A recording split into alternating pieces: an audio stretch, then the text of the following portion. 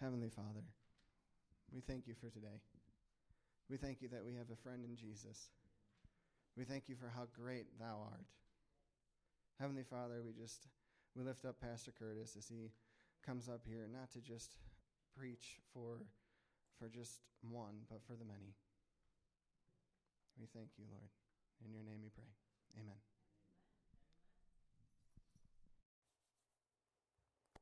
Second Corinthians chapter 5,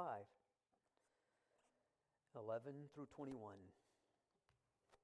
I kind of have to say that ahead of time because who knows if I'll remember or forget. Sometimes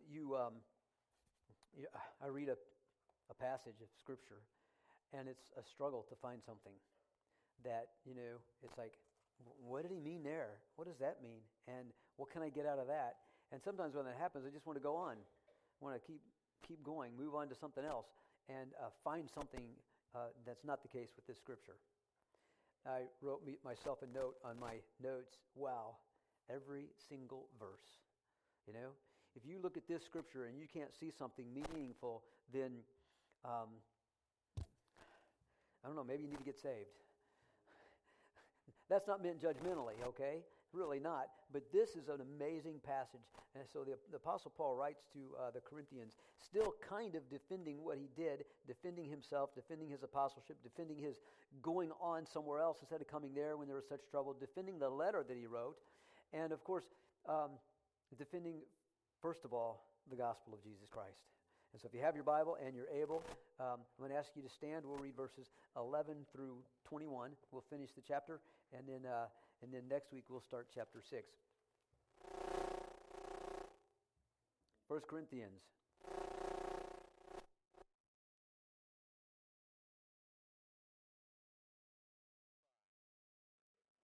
I told people earlier that it does that because I have such an electric personality. And they went, pshaw. 1 Corinthians chapter 5, 11 through 21. Knowing therefore the terror of the Lord, we persuade men well known to God, and I also trust are well known in your consciences. For we do not commend ourselves again to you, but give you opportunity to boast on our behalf, that you may have an answer for those who boast in appearance and not in heart. For if we are beside ourselves, it is for God, or if we are of sound mind, it is for you. For the love of Christ compels us, because we judge thus, that if one died for all, then all died. And if he died for all, he died for all, that those who live should live no longer for themselves, but for him who died for them and rose again.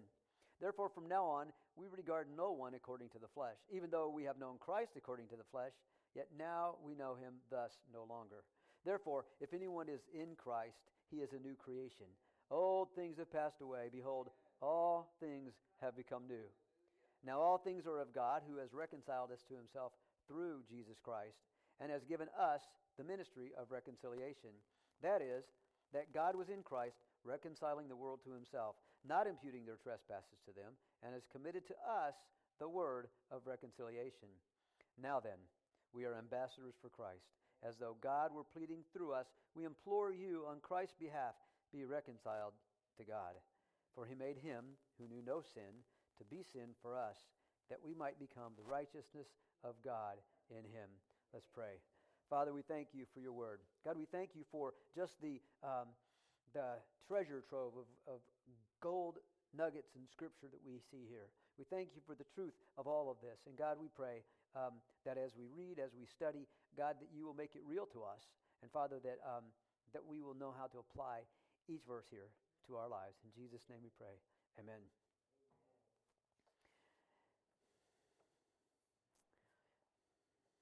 The fear of the Lord.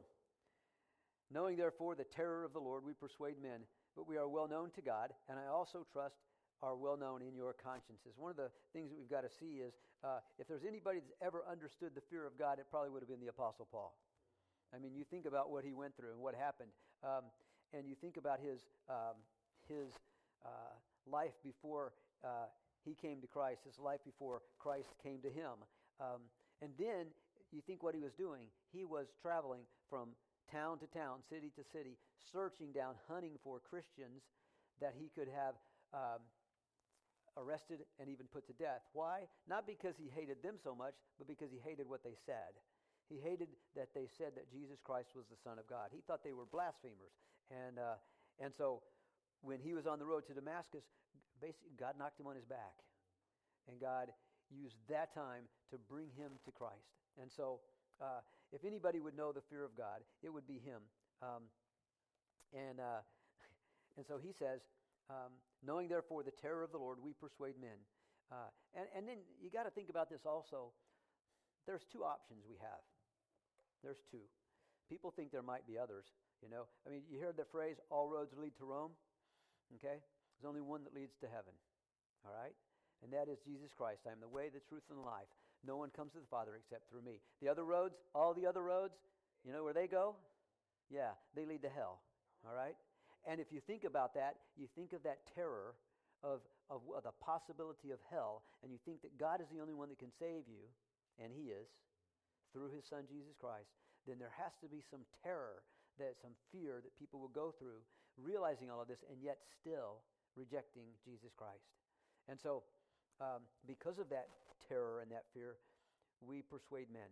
We persuade men. And we can get into that a little bit more. We persuade men that Jesus Christ is the Son of God, that Jesus Christ is the only way, that there is no other way that men might be saved except by the name of Jesus Christ.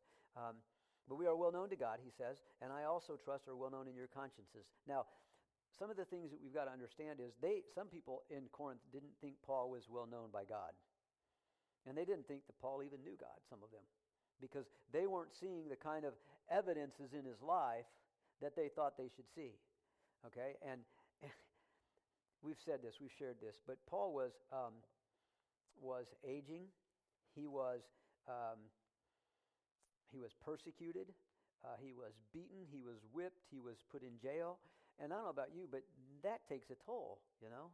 I'm glad I haven't been through that. People wonder about my knees because I run. I've found some good news out. Running actually is good for your knees if you're not running on concrete. Seriously, it actually strengthens the cartilage, everything there. It makes your knees stronger. Well, all the beatings that Paul took probably made him stronger spiritually, but it took a toll on his body. We know that as we age and as we go through all those things, we don't recover as quickly from illness and from injury and even from surgery that we would at a younger age. Well, that's kind of what was happening to Paul. And they looked at him and they thought that this man who's been beaten so much and has been persecuted, then he is not accepted by God. And they had a hard time connecting the idea of Jesus Christ dying on the cross, even though to some Jews that was a curse. To the Jews that was a curse, but yet these Corinthians accepted that, but they didn't accept the fact that Paul also had to go through the same kind of suffering that Jesus went through. And so they weren't accepting him as a follower. You know, they were doubting his apostleship. They were doubting his salvation because of that. So he says, listen, we are well known to God, and I trust are well known in your consciences. Some of them, not all of them. For we do not commend ourselves again to you. In other words, we're not introducing ourselves. We're not reintroducing ourselves. That word commend means to introduce, to share their who they were, to share what they were about. And so when he first came to them, he wanted to let them know, I am Paul, a follower of Jesus Christ. And now he says, I don't need to do that again. You know who I am. But instead of me doing that, we're giving you an opportunity to boast on our behalf. Can you imagine being one of the churches that the Apostle Paul went to, and one of the churches that the Apostle Paul spent so much time with, that then he says, do I have to introduce myself to you again? Everybody there should have known who he was. And not only should they all have known who he was, they should have been boasting to people around about Paul coming to see them. We know Paul. We've heard from him. We understand his gospel. We get it. And then they should have been able to boast on the fact that Paul was coming there. We know him. We've heard the gospel from him. He is the one that was knocked off his horse or whatever he was riding, knocked on his back, and saw Jesus on the road to Damascus. This is the one that came to our church to preach and to teach and to start this church. Here's the one that came here. We know him, and he said, I'm giving you opportunity to boast on all of that you may have an answer for those who boast in appearance and not in heart. I've kind of touched on that a little bit, that idea of boasting in appearance. I read a story. It's a short. It's written in the form of a play. It's called Fred and Irma. not Fred and Irma, Fred and Irma, all right? And it's a husband and a wife, and they have a son. The son is an avid churchgoer and probably a pretty strong Christian, following the pastor of this church, doing the things and learning from him and being discipled by this pastor. This pastor, however, is a little bit different. He owns one suit. Now, I was there for a while, and eventually I bought a few more.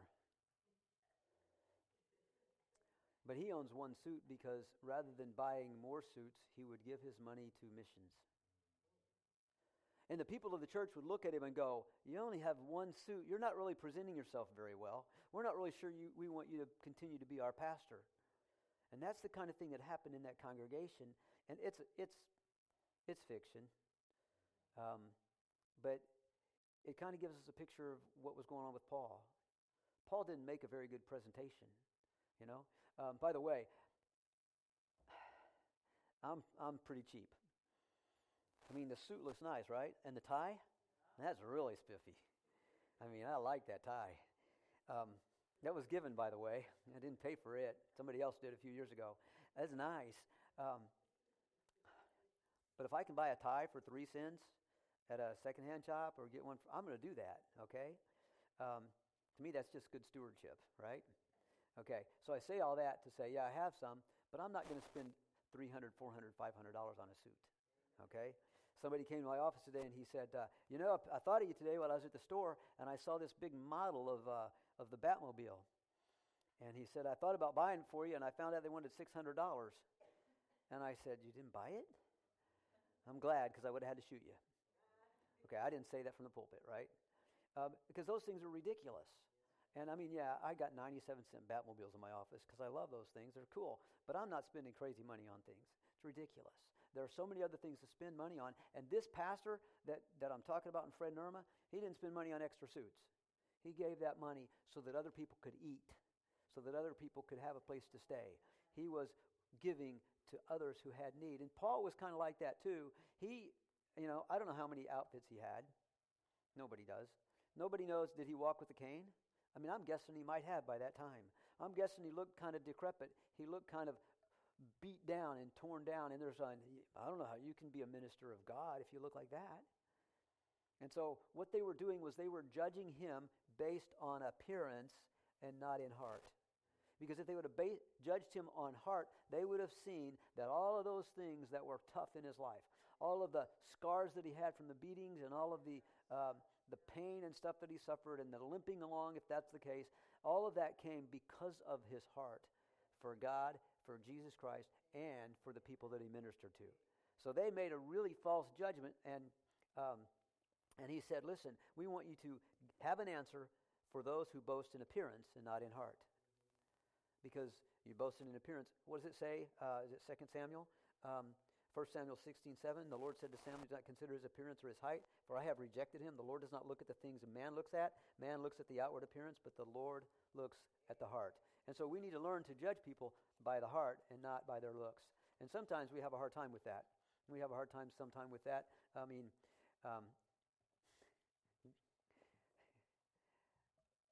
and especially in Christian circles.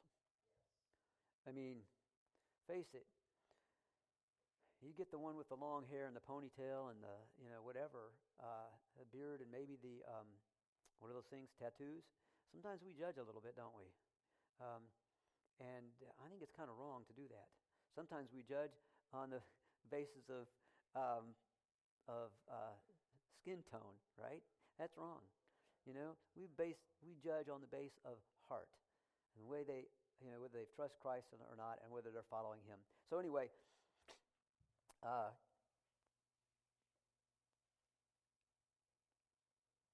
we give you an opportunity to boast on our behalf that you may have an answer for those who boast in appearance and not in heart. Don't boast in appearance. Boast in heart, he's saying. And we can see later on that his heart was fully devoted to God and to Jesus Christ. For if we are beside ourselves, it's for God. If we're of sound mind, it is for God. Now, one of the things, there's several interpretations about this, and one of the things that we understand is that some people think that Paul probably spoke in tongues a lot when he was off in his prayer closet. if he had one, or off praying all by himself. But he probably didn't speak in tongues much at all when he was in public. Okay? And some of them think that maybe that's what this is talking about. Okay? That he didn't have enough of those ecstatic visions. He didn't have enough, he didn't pray in tongues and speak in tongues enough. And he's saying, listen, if we are beside ourselves, it's for God. So in other words, if we speak in tongues, it's for God. It brings glory to God, and it edifies myself. But if we are of sound mind, in other words, if we're using sound logic, if we're preaching and teaching well to where it's easy for people to understand, they can understand not just the words, but they can understand the meaning of the words, then it's for you. It's to bring you to Christ. And so some people think that's one of the answers. He might be saying, listen, if we experience ecstasy, then it's something between us and God. But if we're in our right mind and use reasonable, intelligent speech, then it's for your benefit. But the Corinthians had a fixation on those kind of things. And they were thinking that he had a shortage of those. And they might have wanted to see him in that kind of a condition because they expected a minister of God to have those kind of experiences. And so because he didn't as much in public, then they were thinking, well, there's not a whole lot to you. If you don't have that, you must not be very spiritual. You must not really be walking with God. You must be less than us because we have those kind of things. But then there's also the idea that some people thought he was really mad, insane. Okay, and you think about it, some of the Jewish opponents might have been accusing him of some kind of mental instability, Maybe he was even too eccentric for them. Not eccentric enough for the Corinthians and too eccentric for his Jewish opponents. And so he might have been contrasting what he was then to what he is now. And then you can think about the idea that when he wrote that one letter that we don't have, the letter that brought them to tears and the letter that brought them sorrow. Can you imagine being somewhere and you don't know what's going on? When my boys travel, when my mom and dad and my brother travel. Of course, when I travel, my mom does this. Call me when you get home. Or let me know when you get home. I mean, we're all like that, right? Because we want to know they're safe. And if you don't know they're safe, guess what? There's going to be wonder. There's going to be you're going to be worried. You're going to be concerned. And finally, when you get that text message or that phone call, now you're relieved. Well, can you imagine Paul, as he's worked so long with the Corinthians, shared with them so much, poured his life and his heart into their life, into them, that now there's a problem between them. And he is grieving. He is hurt. He is beside himself with grief. And then he writes the letter. And immediately, almost after he sends the letter off, he's what's the word I'm looking for? He regrets sending that letter. Immediately when he hears about it, because he regrets it because it brought them such sorrow. And so now you just think, well, maybe that's what they're talking about with him saying, if I'm beside myself. Because I'm so worried about you. If we're beside ourselves, it's for God. If we're sound mind, it's for you. So we don't know exactly what that is, but we do know, and I mean, either way, we can't judge people because they don't speak in tongues. Think about some of these things. What are the gift of the Spirit, the fruit of the Spirit? Love, joy, peace, patience, kindness, goodness, gentleness, faithfulness. Did I get them all? Yeah, I said patience. I know, I say it patience, and I read it in my Bible, and it says long suffering, and I go, no. So, there's 9 of them.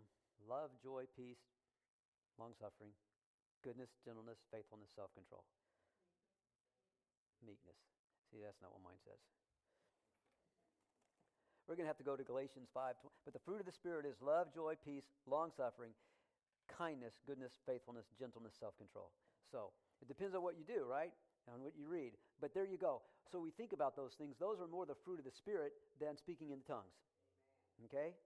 And so if we see those things in somebody's life, and you know they saw it in Paul's, if they didn't, then he certainly wouldn't have written about it in Galatians, would he? Okay? You know they saw those things in Paul's life, but they were judging him because they weren't seeing the speaking in tongues and those kind of things. But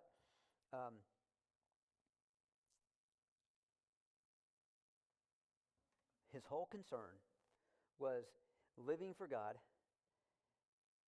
and sharing the gospel and preaching and teaching the scriptures so that they would know Christ like he knew Christ. All right, so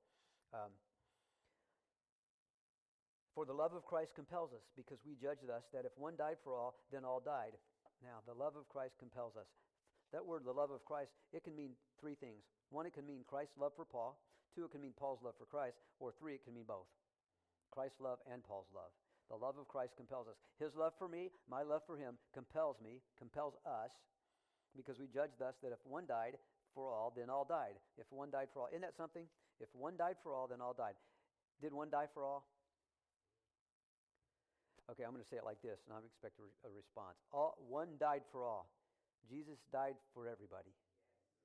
Yes. Okay, good. Amen, right? Right? Jesus died for everybody. And if Jesus died for everybody, then everybody died, right? Everybody was dead in sin, right? So, and he died for all, that those who live should no longer live for themselves, but for him who died for them and rose again. For the love of Christ compels us, because we judge us that if one died for all, then all died. And he died for all. Now, we can ask that question, and some people think that there are some people that aren't covered by that word all, okay? But, I mean, we can look around and we can see other scriptures that show that he died for the world. The all would encompass and include all of humanity. Now, here's what's key about that, okay? Because the benefits of his death, okay, are not limited to his fellow Jews, to Paul's fellow Jews. They're not limited to just Gentiles, but it extended out across all humanity, all boundaries of religion. Okay, because you might have somebody who is in a different religion that trusts Christ. Now they become a follower of Christ.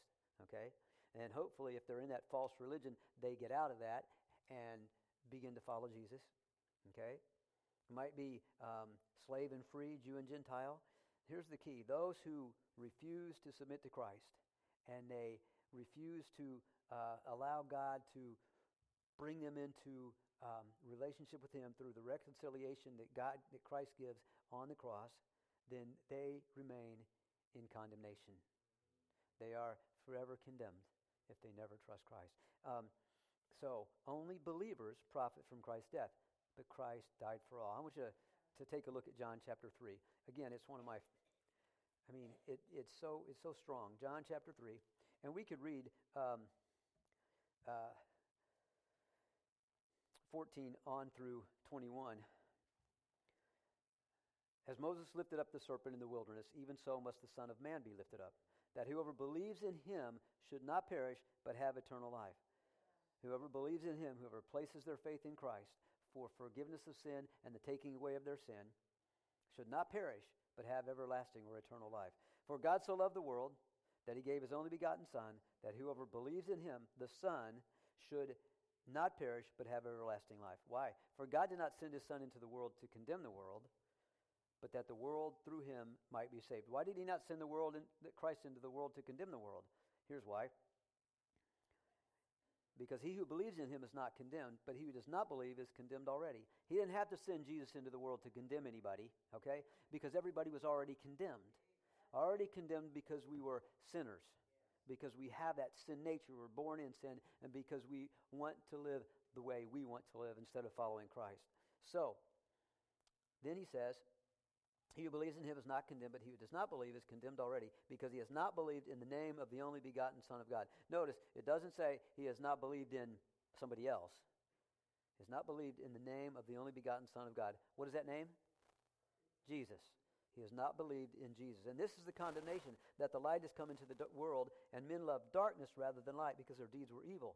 For everyone practicing evil hates the light and does not come to the light, lest his deeds should be exposed. But he who does the truth comes to the light, that his deeds may be clearly seen, that they have been done in God. And so, what we see there is that so many people refuse to submit to Christ.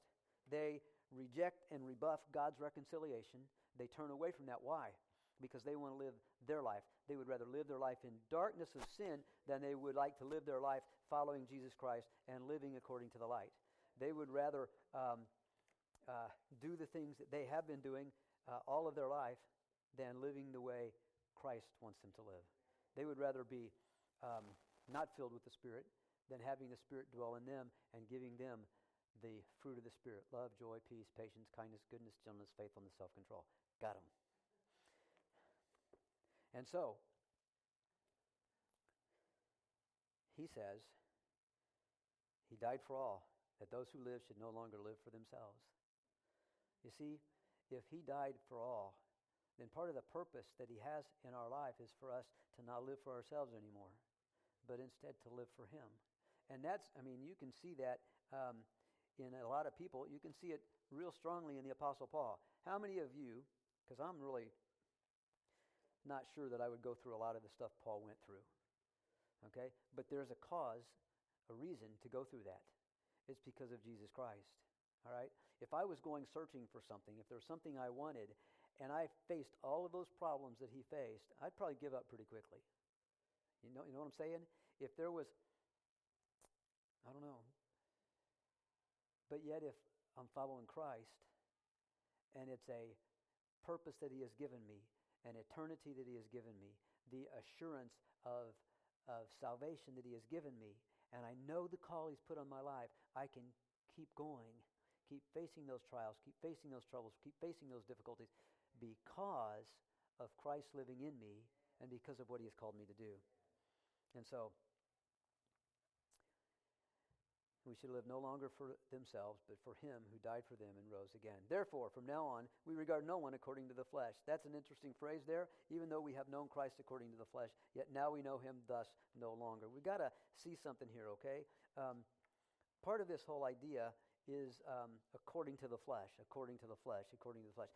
Did Paul know Jesus according to the flesh? Paul may have seen Jesus from a distance. He may have listened to him teach, but did he really know him?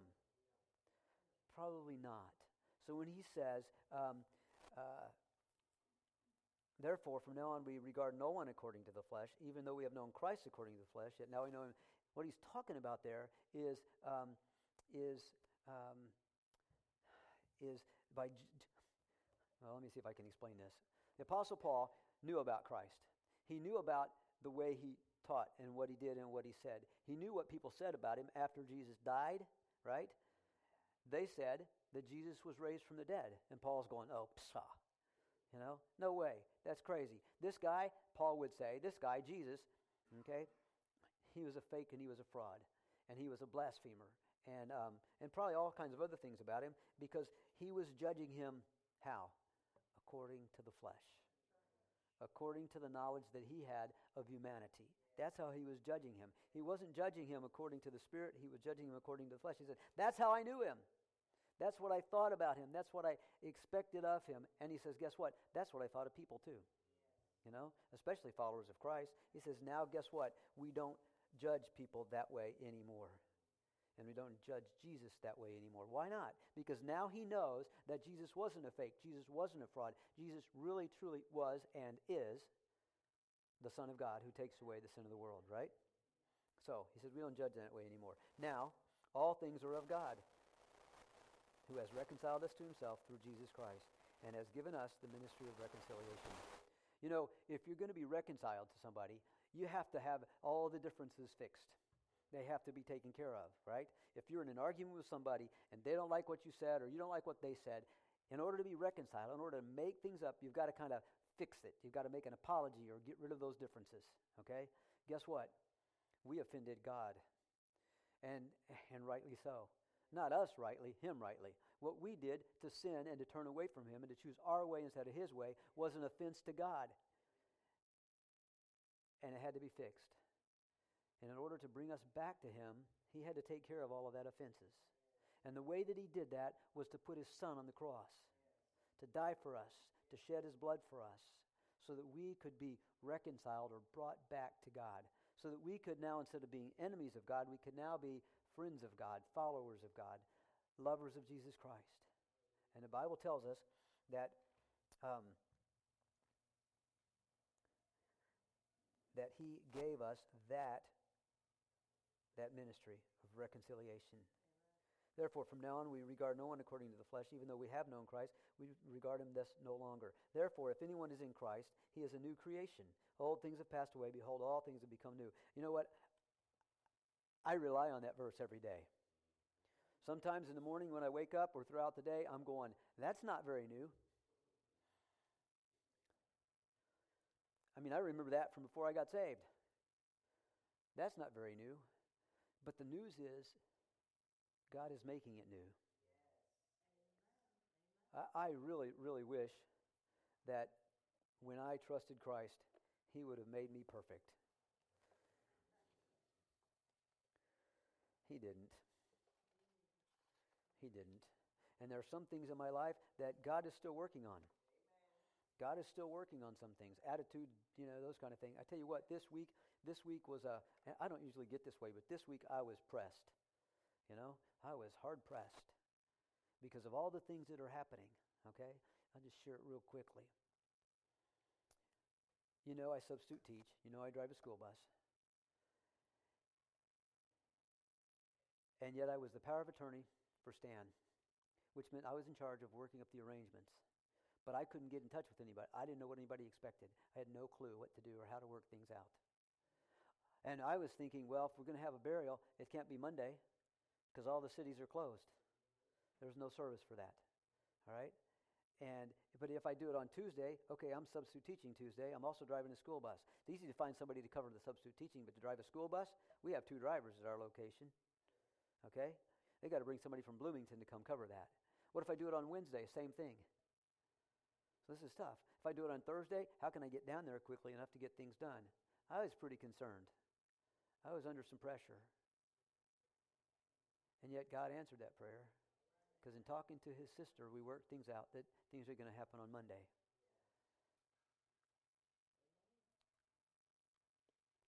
I say that because sometimes, not very often, but sometimes I let pressure get to me. I get a little worried. I get a little concerned. Most of the time, I'm not like that. It's just like, if there's a problem, fix it. If you can't fix it, well, guess what? Nothing you can do about it. Just let it go. Right? That's how I am most of the time. But this time, I knew something needed to be done. I was a little pressed. I was kind of concerned. There are other things. Again, you all know this one. I don't like to drive 55. You know that. I've said that tons of times. God's still working on that. Cruise control is a good thing. And so, even though it says, therefore, if anyone is in Christ, he's a new creation. Old things have passed away. Behold, all things have become new. Guess what? All things are new. Guess what? There's still some new to come. There's still some changes to come. You are not going to be, and I am not going to be, perfected in this life until this body is no more. Until we enter into the presence of Jehovah, Yahweh, and Jesus Christ. Right? So, now all things are of God, who has reconciled us to himself through Jesus Christ, given us the ministry of reconciliation. It's our job to bring people to Christ by telling them what? That God was, and here it is. Here's that ministry of reconciliation, telling them that God was in Christ, reconciling the world to himself. Isn't that cool? Isn't that so cool? Think about John, in John 1. I love the book of John. John 1. In the beginning was the Word, and the Word was with God, and the Word was God. Okay? So the one that came, Jesus Christ, he wasn't known as Jesus throughout eternity, but he was throughout eternity. There is not a time when Jesus did not exist. There is a time when he was not in the flesh, because the book of John tells us, and the Word became flesh and dwelt among us, tabernacled among us. Okay? But there's not a time when he did not exist. And so God, in Christ, came, reconciled the world to himself in Christ, not imputing their trespasses to them. You know what that means? You know what that means? If you're in Christ, not a one of your sins count against you. Not one of them. You know what? And if not one of them does, then guess what? You're forgiven and you're given the righteousness of Christ. I don't know about you, but that thrills me, okay? That, to me, that's exciting. Because, you know what? I have a lot of those. None of them count against me because of Christ. Because of the fact that he died, and because of the fact that I've trusted him and put my faith in him for eternal salvation and reconciliation with God. Now then, we are ambassadors for Christ. Anybody know that verse? Yeah, every royal ambassador in the world knew that verse. We are ambassadors for Christ. As though God were pleading through us, we implore you on Christ's behalf. As though God were pleading through us. It's not just us speaking, telling you about Jesus. God is the one speaking through us, trying to convince you that He is God and that Jesus is His Son and the Savior of the world. We implore you on Christ's behalf, be reconciled to God. How do you do that? How do you become reconciled to God? Do you have to wash away your own sin? Absolutely not. You can't. Do you have to become perfect? Absolutely not. You can't. How do you become reconciled to God? Through Christ. By putting your faith in Him. By believing in Jesus Christ, the Son of God. And He takes care of the rest. For He made Him who knew no sin to be sin for us, that we might become the righteousness of God in Him. Now that says so much that I can't unpack it in the next 3 or 4 minutes. He made Him, God made Him, Jesus, who knew no sin. Guess what? Jesus never sinned. If Jesus had sinned one time, His offering, His sacrifice on that cross wouldn't have been good enough. It wouldn't have done it. If there's sin in Him, He couldn't have washed away your sin. He couldn't have taken away your sin. And I think that's really cool. You take a look at John 1:29 and 36. You remember what that says? Behold, the Lamb of God who takes away the sin of the world. You remember what happened in the Hebrew sacrificial system? What happened in the Hebrew sacrificial system was they would take a lamb and a goat. They would sacrifice the lamb, they would shed its blood, they would take the goat, and the high priest would lay his hands on that goat, and symbolically laying the sin of all of the Hebrew people on that goat. They would let that goat go into the wilderness, where it would presumably fall off a cliff and die, or be eaten by a wild animal. It was the scapegoat. It was the one that took their sin because they couldn't. Jesus Christ did that very same thing. He took your sin, He took my sin, He took the sin of all the world on Himself so that we wouldn't have to. And putting our faith in Him gives us the eternal life that we cannot provide for ourselves. Gives us forgiveness of sins. Gives us the Spirit of God living in our heart. We can't do it on our own. How are we reconciled to God? Through faith in His Son, Jesus Christ. Let's pray. Father, I thank you for your love. I thank you for your word. God, I thank you for the pleasure of bringing the word to your people. I thank you for the reconciliation that you provide through your Son. That we couldn't do it, but you did. That Jesus died, shed His blood, rose from the grave, and is now at your side, interceding for us. Father, we thank you for that. And Father, if there's somebody here today that has not trusted in your Son, has not put their faith in Him for eternal salvation, Father, I pray that today will be the day that they are reconciled to you through Him. In Jesus' name we pray. Amen.